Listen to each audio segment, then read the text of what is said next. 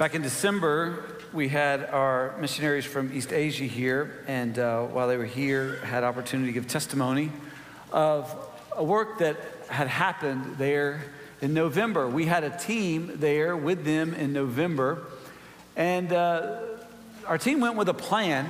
They had trained and prepared. We prayed for them. And when they got there, that whole plan was shot down as government officials approached our team asking some pretty direct questions and seeking to intimidate. Made it very clear to our team that they were being watched. So our team was supposed to be going into villages and training and doing some other things, and all that was just put away. Instead, they now knew that their role would be to be those who were prayer walking, and they would just be in and around the city. And part of what they did was just do some tourist stuff, and they went to a Buddhist temple.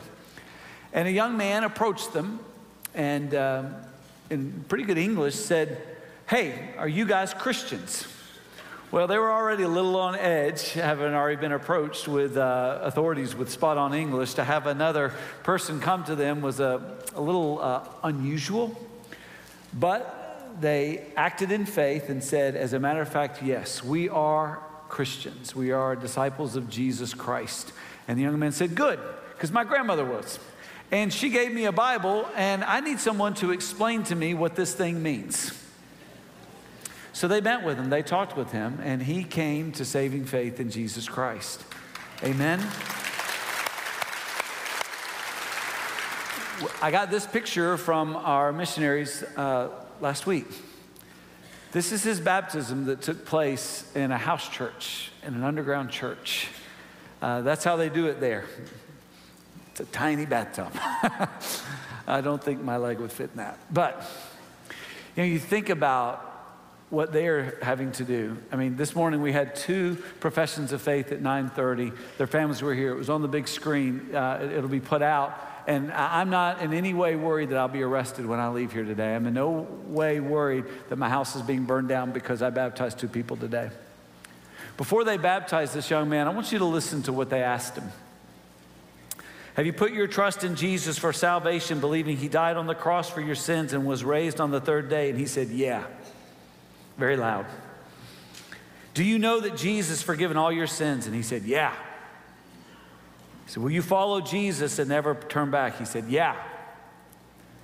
And they said, when you encounter difficulties, when others curse you, hit you, arrest you, imprison you, or threaten to kill you, will you not turn back and never again worship idols? And he said, yeah. Friends, our lot in life in Christ is easy. Let's be so careful about what we complain about. We do not want to appear as foolish as we are in front of our brothers and sisters who are giving up so much to do what we freely have done this morning. And let's remember, bless you, let's remember, God had a divine purpose for our team being there. They thought they knew the plan, they prayed, they prepared, they thought they had it all figured out. And God said, I'm so glad you came because I have this divine purpose for you. This is why you've come. This is why they took up the gift for Christ. This is why you're here. Because there's going to be one who is in heaven today because we had a team that was willing to go and join God in what he was doing. God has a divine purpose for your life. God has a divine purpose for your sickness, for your challenges, your trials, your success, and everything in between. Here's what we know. As we're in this series, we can't believe we're almost done with this series. We're kind of in the middle and going towards the end of it. As we're looking at these early verses in Colossians, there are 2 scriptures that undergird this entire series. The first one is Psalm 139, verse 16. Your eyes saw my unformed substance. In your book were written, every one of them. The days that were formed for me, when as yet there were none of them. Our story was written before our lives began. That means God has a destiny for all of us. We are fully responsible. Hebrews 9:27 makes that very clear. We are fully responsible to find and fulfill our destiny, that God has written this story for our life. But make no mistake, it is he that has written the story. And those he has saved by grace through faith in Christ alone, as explained in Ephesians 8 and 9, also have this promise. And I'm sorry, not Ephesians 1, Ephesians 2, 8 and 9. The second verse that undergirds this series, Psalm 139, 16, and also Ephesians 2:10. We are his workmanship, created in Christ Jesus for good works, which God prepared beforehand that we should walk in them. Before we were born, God destined us for a life and prepared us for the works that he wanted to do through us. It is our job to join God in what he is doing. To do that, we have to believe in God's divine purpose. We have to trust God's divine purpose. We have to sense and see that there is a divine purpose in all the things that we have in our lives. And what we want to see and focus on today is the fact that faith in Christ and friends in Christ have a divine purpose.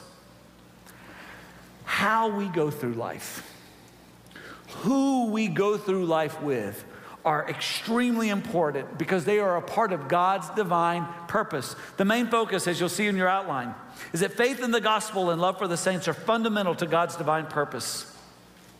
Everybody in this room has faith. You right now are living by faith in something. What is the object of your faith? Whatever the object of your faith is, it defines who you are. It drives what you do. It gives you hope, joy, peace, and strength. Jesus Christ has come to be the object of our faith. If Jesus Christ is not the object of your faith, and by the way, you have faith in something or someone, if it is not in Jesus Christ, you have a dying hope. You have a limited joy, limited strength. If Jesus Christ is the object of your faith, you have a living hope. You have the almighty power of God and his joy in your heart, which gives you eternal peace in Christ. This is God's will. And God works in ways to reveal that to us. And if you have come to faith in Christ, you have friends in Christ. And these friends are fellow sojourners with you in this foreign land. This world is not our home. We're just passing through. And these friends are here as brothers and sisters that they might help us and that we might help them. We have friends in Christ so that we can have accountability relationships, so that we can have confidants. Last week, I think it was last week, my days feel like hours and my weeks, it's going so fast.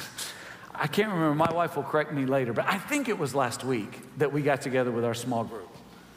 It may have been 2 weeks ago. I'm tired, don't hold the dates to me. We hadn't met in a while, and so we got together to commit to being together, and we set our dates. And as we drove away that night, I just had to praise God. So I thought about those people. They're our friends in Christ. They have been there, and we've been there for each other through pregnancies, births, deaths, funerals, job changes, successes, graduations, defeats, failures, pain, everything in between. It's been a joy. It's been a delight. This is the will of God, that we have faith in Christ and friends in Christ. And in our text, we see what faith and friends do for our lives. If you've got your Bible, and I hope you do, go with me now to Colossians chapter 1. I would typically ask our reader to come up, but Ava is sick. Her mom messaged me this morning, and so Ava can't read, so I got to read my own text. I'm working double duty, guys. Y'all better be praying, all right? Before I read, I want to pray for Ava, and I also want to some names have popped in my head as I've prayed today. I know some of you are probably aware of someone with sickness. How many of you know someone who has stomach flu, congestion, strep throat, or the flu? Show of hands. So in just a minute, when I pray, I'm going to pause, and I just want you to say the name of that person out loud as we pray. And let's pray for their healing today, okay? Let's pray. Father, first I want to pray for Ava, and I pray that you would heal her.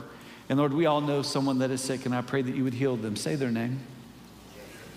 Father, heal these that we have brought to you, and we trust you for this. We pray for your divine power to be at work even now. And Lord, as we now get ready to look at your word, read your word, Lord, what we know not teach us, and what we are not make us, and we have not give us, for the glory of your great name. In Jesus' name we ask it. Amen. Let's all stand together in honor of God's word, and we're going to pick up where we left off last week in verse 5. We're going to pick up in the second part that begins with the prepositional phrase of. Of this you have heard before in the word of the truth, the gospel, which has come to you, as indeed in the whole world it is bearing fruit and increasing, as it also does among you since the day you heard it and understood the grace of God in truth, just as you learned it from Epaphras, our beloved fellow servant. He is a faithful minister of Christ on your behalf and has made known to us your love in the Spirit. The grass withers and the flower falls, but the word of the Lord remains forever. Amen. Amen. If you would be seated. Again, the book of Colossians was written to the church at Colossae. This is a church that the Apostle Paul, that we know of, never visited and did not know personally. Epaphras apparently had come to saving faith when Paul was preaching in AD 52 to 55. He spent 3 years in Ephesus, and it's our understanding that Epaphras came to saving faith, went back and shared the gospel in Colossae, and that church was formed. Paul is writing from prison when he wrote this letter. And what seems to have happened is that the church had taken up like a gift for Christ the way we do and sent Epaphras on a mission trip to help Paul. And while he was there, he told Paul about some problems that they were having back at Colossae. And the problems were that there were people that were using Christian terms but didn't have biblical definitions. You got to understand that the devil always loves to tell a lie. And the best way to get someone to believe a lie is to put just enough truth in it that it hooks them. You got to be very careful of those who claim to be Christians, who claim to know Christ and speak on his behalf, who use Christian terms but not biblical definitions. And so what Paul is dealing with there is that very thing. So under the inspiration of the Holy Spirit, he wrote this letter to the church at Colossae and sent it with Epaphras. Now, he's already made introductions, as we saw in verse 1 and then in week 2, verse 2. Last week we saw where he was praying for them always. Look at that in verses 3, 4, and the first part of verse 5. It says, we're always thanking God for you as we're praying for you. Now notice what he prayed for. If you didn't circle that last week, and I apologize, I didn't give as much emphasis as I should on this. Paul loves to use faith and love and hope. You'll find those words interwoven throughout his letters. 1 Corinthians 13 comes to my mind now. But notice how he uses them there. He uses faith and love. And then he says there in verse 5, based on the foundation of hope, that hope that we have in heaven. So we have faith and love because of our hope that is in heaven. And now he's building on that argument, and he's pointing to these realities so that we will actually experience them, so that they will be real to us in our faith and in our friendships. You know, there's a phrase that I find myself using. I always smile when I hear it. This is getting real. Have you heard it? Has anyone ever heard someone say, this is getting real now? I use that phrase this week as it pertains to our pregnancy center. You know, I don't know what it is, but in my mind, even though we've had these openings, even though we've had some folks that have been ministered to already, and it's just been great, I don't know something clicked on Thursday when Pastor Bill came to my office and he shared these facts with me. 10 folks have come, 9 advocates, and 7 ultrasounds. They saw 7 babies in the womb last week. And in that moment, I just thought to myself, this is getting real.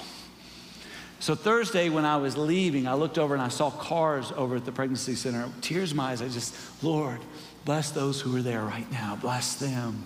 Help them. Because it's getting real. Real lives are being impacted. This is getting real. And what the Apostle Paul is starting to say, guys, this is getting real. This faith, this love, this hope, it's real, and it's going to be realized through your faith and friends. So that's the first thing to note. Faith and friends in Christ make the gospel of Jesus realized. It's real. He talks about this faith, this love, this hope, and he says, of this you have heard before. Now notice these words, in the word of the truth, the gospel. That definite article is very important. It's funny, even when I read it this morning, it stumbled off of my tongue because it's so odd. Why in the word of the truth, of the gospel? Because there's one. There is the word, the truth, the gospel. The word of truth is what they heard. Now, Wiersbe reminds us of this. I love Warren Wiersbe, great commentary on Colossians. There are many messages and ideas that can be called true, but only God's word can be called truth. Make sure you understand the distinction between true and truth. Many ideas can be said to be true, but only God's word is truth. True things are defined as accurate. So if I had, okay, this is a thing, this is a book, that's true. That's a true statement about this thing. Truth defines all things. Everyone in this room has an authority for what you call truth. Everyone uses that word.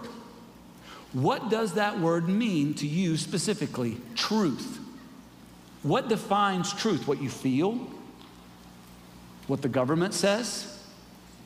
What a professor says? What someone wrote in a book? What is truth? Whatever you call truth defines everything about us and defines everything to us.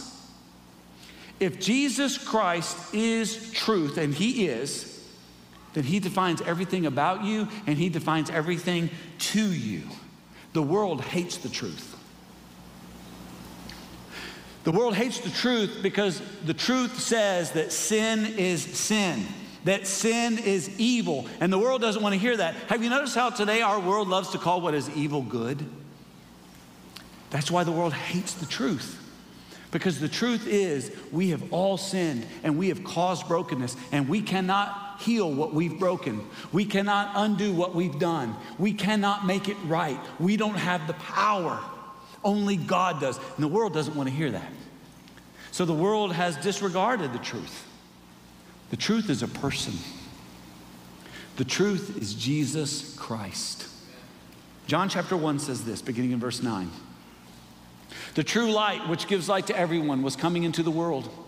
He was in the world, and the world was made through him, yet the world did not know him. He came to his own, and his own people did not receive him. But to all who did receive him, who believed in his name, he gave the right to become children of God. Jesus Christ is the truth. And he has been rejected, and he is being rejected. But for those who believe, who receive him, we become children of the Most High God. The gospel is the truth. Again, back to the text. Of this you have heard before, in the word of the truth, the gospel. What is the gospel? Again, I turn back to Wiersbe. The gospel is the good news that Jesus Christ has solved the problem of sin through his death, burial, and resurrection. The word gospel means good news. It's a proclamation of reality. It's realized personally by grace through faith. We know that the whole world was created good by God. We see it in Genesis 1 and 2. Everything was in harmony.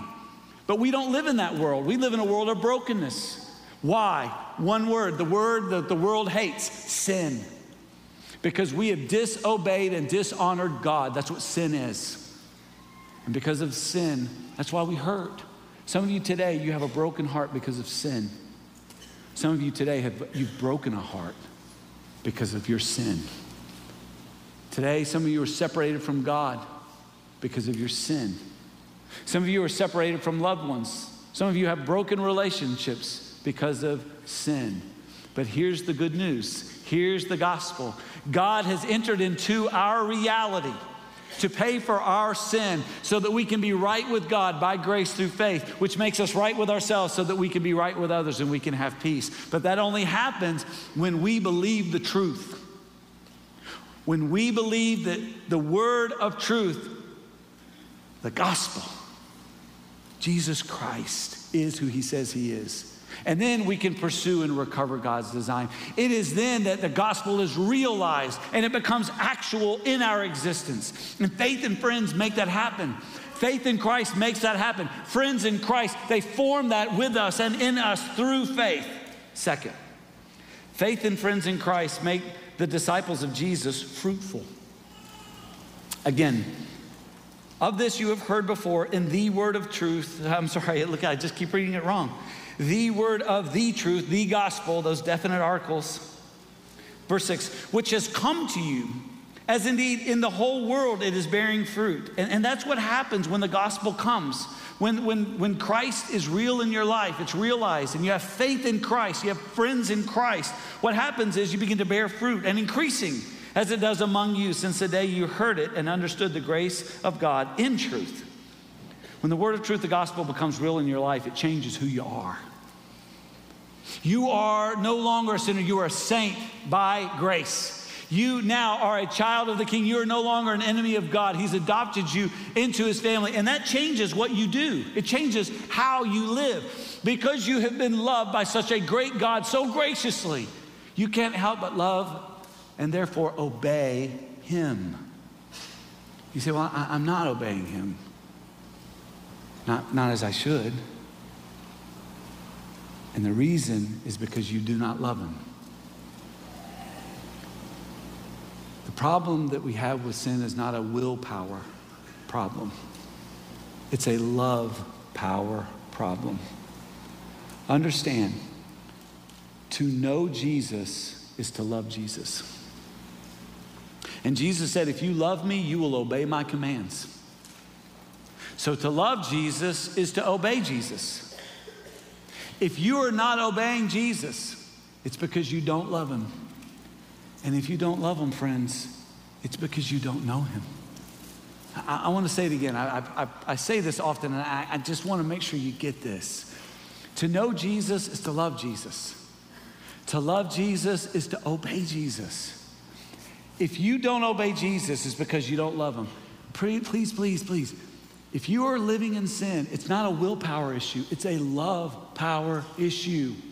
You love yourself. You love your pleasure. You love your power. You love your popularity. You love your possessions more than you love Jesus. That's the simple reason why you're sinning and you continue to sin in the way you do. It's not a willpower issue. It's a love issue. Because if you love him, you obey him. And if you don't obey him, it's because you don't love him. And if you don't love him, it's because you don't know him. To know him is to love him. To see him crucified and raised. To know that he loves you that much is to love him. And to celebrate and delight in him. And to obey him. Which gives you the ability to accomplish God's divine purpose for your life. It makes you a fruit-bearing saint. Understand that if you come to know Jesus Christ, and you have faith in Christ and friends in Christ, that's going to change you in three different ways. I encourage you to write these words just to kind of think about it. Privately, personally, publicly. Privately, if you know Jesus and love him, then you are going to become more like him in thought and feelings. It says in 1 Corinthians 2:16 that we have the mind of Christ. We who have been given new life in Christ, those of us who have faith in Christ, we have the mind of Christ, which drives our affections, which gives us a heart as Christ. Privately, we have the mind and feelings of God. Personally, we have a different attitude and an action. People who know us well, they see a servant attitude, they see a loving attitude, they see a forgiving attitude, and the actions are revealed in the attitude because our minds and hearts are like Jesus's privately. Now, personally, our attitude and actions reflect his kindness and mercy and love. And then publicly, we pronounce him to be who he is. We pronounce the gospel. We celebrate the gospel. We tell people who he is. And the way we do that is we ask them, what's your story? How has God impacted your life? And then we share our story, how Christ impacted our life, and we share God's story, the Bible, creation, fall, rescue, restoration. And in that process, by the power of the Spirit, new life begins and disciples are made. Is that what you're doing with your life? Do the people who know you best, can they say that about you? What is being said here of these saints? Third thing you need to note, faith and friends in Christ make the servants of Jesus faithful. Look at this description of Epaphras. Just as you learned it from Epaphras, our beloved fellow servant, he is a faithful minister of Christ on your behalf. Epaphras was a faithful disciple who makes disciples. And that's what we are. If someone ever asks you, why do you go Living Hope? What's the big deal about Living Hope? Please share our vision. Our vision statement is this: to be a family of disciples who make disciples. That's what we aspire to do and be. And we do that by leading more people to anchor their life in hope in Jesus. We do that through a practical way. And this is what Epaphras was doing. I thought it was interesting when I looked at this in the original language. It says, just as you learned it. When I was looking at that word, learned it, I was thinking that there was going to be a different word there. And the word that I found there was menthano. It comes from the word mathetes. Do you know the word mathetes? It's our word for disciple. So what he's saying here is, as Epaphras discipled you, there was a transformation. Just as you learned it, we're discipled in it from Epaphras, our beloved and faithful servant. Again, he was fulfilling what God commanded us to do. I'm going to read this, and I'm going to ask you a very simple question. This is Matthew 28. And Jesus came and said to them, all authority in heaven and on earth has been given to me. You know what he just said right there? I'm the man. So if you're looking for the Pettis translation, I'm the man. Because Jesus Christ is the man, the God, the all-powerful, go therefore and make disciples of all nations, baptizing them in the name of the Father and the Son and the Holy Spirit, teaching them to observe all that I've commanded you, and behold, I'm with you always to the end of the age. Very simple question. Are you doing this? Are you discipling? Are you making disciples? Are you intentionally praying for lost people in your life? Are you asking them about their story, sharing your story, and telling the story of God? Have you baptized anyone in your lifetime? Are you teaching anyone to observe all that the Lord has taught us? Are you making disciples? It's a yes or no. This is what is called the Great Commission. It is not the Great Suggestion. Either we do this or we don't. Either we obey or we don't. Obedience is an issue of love. Do you love God enough to obey him? Epaphras did. And so he's making disciples. He is a fellow servant. I love this word, sundulos, soon being alongside of a fellow. And then Paul's favorite description of himself, doulos, servant.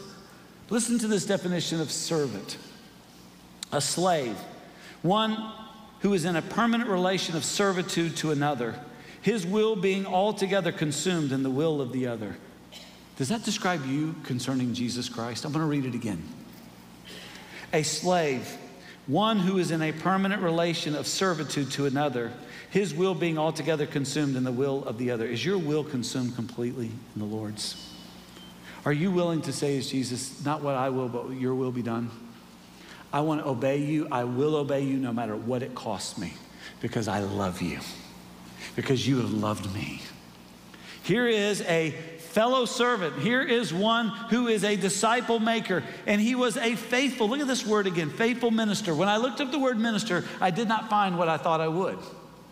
I was thinking of a different Greek word. The word I found for the word minister there is diakonos. Diakonos. Do you know that word? Deacon. He was not the preaching pastor at the church at Colossae. He wasn't an overseer. He was a servant. He was a deacon. The word deacon literally means to stir up dirt. It literally means to be so active that there's sort of a mess. And that's what ministers, that's what fellows, this is what they do. They step in and they're willing to join the mess to make it what it needs to be. You know, so often we see things on social media, we see things in the world, and we just think, I want that. I wish I had a family like that, a church like that, a ministry like that, a relationship like that. And we just think it just happens. Can I just tell you, behind every great ministry and marriage and life, there is a mess. It's messy. This is, I posted this week. Whenever I post pictures, I get, aw. When I post pictures of myself, I don't get any responses like that. Now, I'm gonna tell you, this is a good dog. I love this dog. Best dog ever. I'm not bragging, it's just true. Just deal with it. But can I tell you what I don't post pictures of from this guy? is what I found in the yard yesterday. We've been feeding the animal, and nature has been calling with a vengeance, I would say. There had to have been 5 pounds of this stuff. Now, with this comes a mess. With faith in Christ and friends in Christ comes a mess. Deacons are those who stir up, they get in the mess. You know, there are so many who have left our fellowship because of the mess. I cannot tell you how many folks that are leaders or could be leaders in our church that said, hey, we'd love to. You've been nominated to lead. There's been people that we see your leadership, and they've said to me literally, I just don't want to get bogged down. I just don't want to get in the mess. I know once I get in there, it's going to be messy. There's going to be stuff I'm not going to want to have to hear about. I don't want to have to deal with that. And I get it. Because I'm going to tell you something. Your pastor is a mess. And your leaders are a mess. And you know what you are? Say it with me. You are a yeah. And you know what? There's a lot of people say, I don't want to be a part of that. I don't like the decision. I don't like the attitude. I don't like the way they did this. I don't like the this. I don't like the blah, blah, blah, blah, blah. When I hear stuff like that, and then I read what they said to that young man before he was baptized. When others curse you, hit you, arrest you, imprison you, or threaten to kill you, will you not turn back?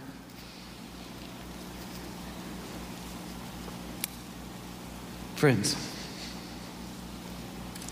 be faithful. Be faithful to your small group. Be faithful to your ministry. Serve. Be faithful.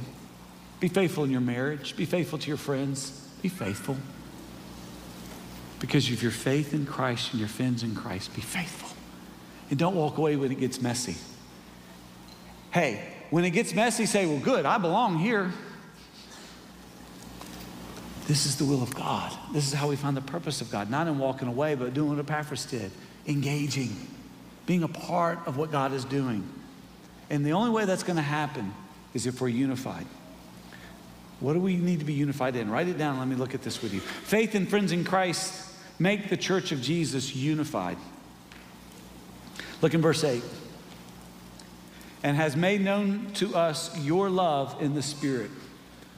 What unifies us is not the color of our skin or our language or our backgrounds or our stories or our political opinions or anything else. There's one thing that unifies us, and that was given to us. Romans 5:5, after having talked about the power of hope, the Holy Spirit through the Apostle Paul drops this down on us. God's love has been poured out into our hearts through the Holy Spirit who has been given to us. God's love. What unifies us is God's love in the Spirit. If the Spirit of God is alive in you, then you have been bound with others in Christ with love. And again, our greatest problem, hear me today, your greatest problem today is not your problem. Do not think for one moment, if you could get healthy, if you could figure out the answer to the big question, that's not your problem. Let me tell you, our greatest problem today, and if we would do this, everything would be different. Love the Lord your God with all your heart, with all your soul, with all your strength, and with all your mind.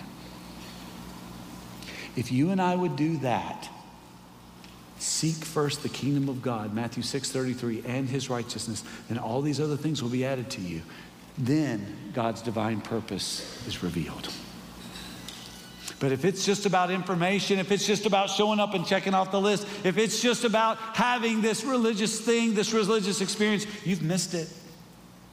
What makes our faith in Christ and friends in Christ, what makes this all come together for God's glory is as we experience God's divine purpose in the unity of love. And we share this across so many boundaries, so-called boundaries. I talked to Moses, our friend in India last week, and he was telling me about all these new churches that have been planted and how he needs our help to come and train their leaders. I talked to one of our guys who used to be in Southern Europe. He's now in Germany. He sent me a picture of the church that he just planted, and he said, would you pray for us? These brothers that are of a different color, have a different background. By the way, that church that's being planted in Germany, made up of all former Muslims. Today, Nathan, our middle school minister, and Clay, our missions pastor, are in Europe. And they left with a certificate, a global license from Living Hope Baptist Church. Because there's a man there that you and I are supporting with our tithes and offerings who has planted several dozen churches, several dozen Living Hope Baptist churches in Europe. And so we thought probably ought to certify him in this work. You know what bounds us together? It's not our culture. It's not our politics. It's not our color. It's our Christ. His love in us. And when we have faith in Christ and friends in Christ, we get to experience that love. It's messy, it's hard, it's difficult, and it's everything glorious that is making us who Christ died for us to be. Is that you? If you are not in Christ, then it's not. And the best thing you can do today is get on your knees and ask Jesus to take over your life. Some of you claim to be Christians. Let me ask you, are you fully obeying God? If not, you're in sin. And you need to not just say, Lord, I commit, I'm going to work harder. No. You need to come and say, Lord, my love is not strong enough. Please change my heart. I need more love. You have a need today? I have a need. I have a couple of needs. I'm tired. I'm growing weary. I've been praying all morning. Some of you are weary. You're tired. Do not grow weary in doing good. Some of you know of needs, and that's kind of where my weariness is coming from today, is the unbelievable needs of brokenness in our own body. Would you come and pray for those who are hurting that you know and ask God to heal them? Because he can. It may very well be that you're here today simply to pray for them. Let's stand together. Father, we thank you that you are so good to us. You call us to the altar. You call us to come to you and to get on our knees and to ask for you to do what only you can do. And some today need to come and they need to give you their life and ask for your forgiveness and be made new. Become disciples of Jesus. Lord, there are some who are here today who are your disciples. But Lord, there's a lack of faithfulness, and it's not a discipline issue, it's a love issue. Would you today hear them as they ask for more love? And then, Lord, many of us know of hurting hearts, broken relationships, sickness and pain. Lord, we need your divine intervention. And so as those come to ask for it, would you provide? Come and pray.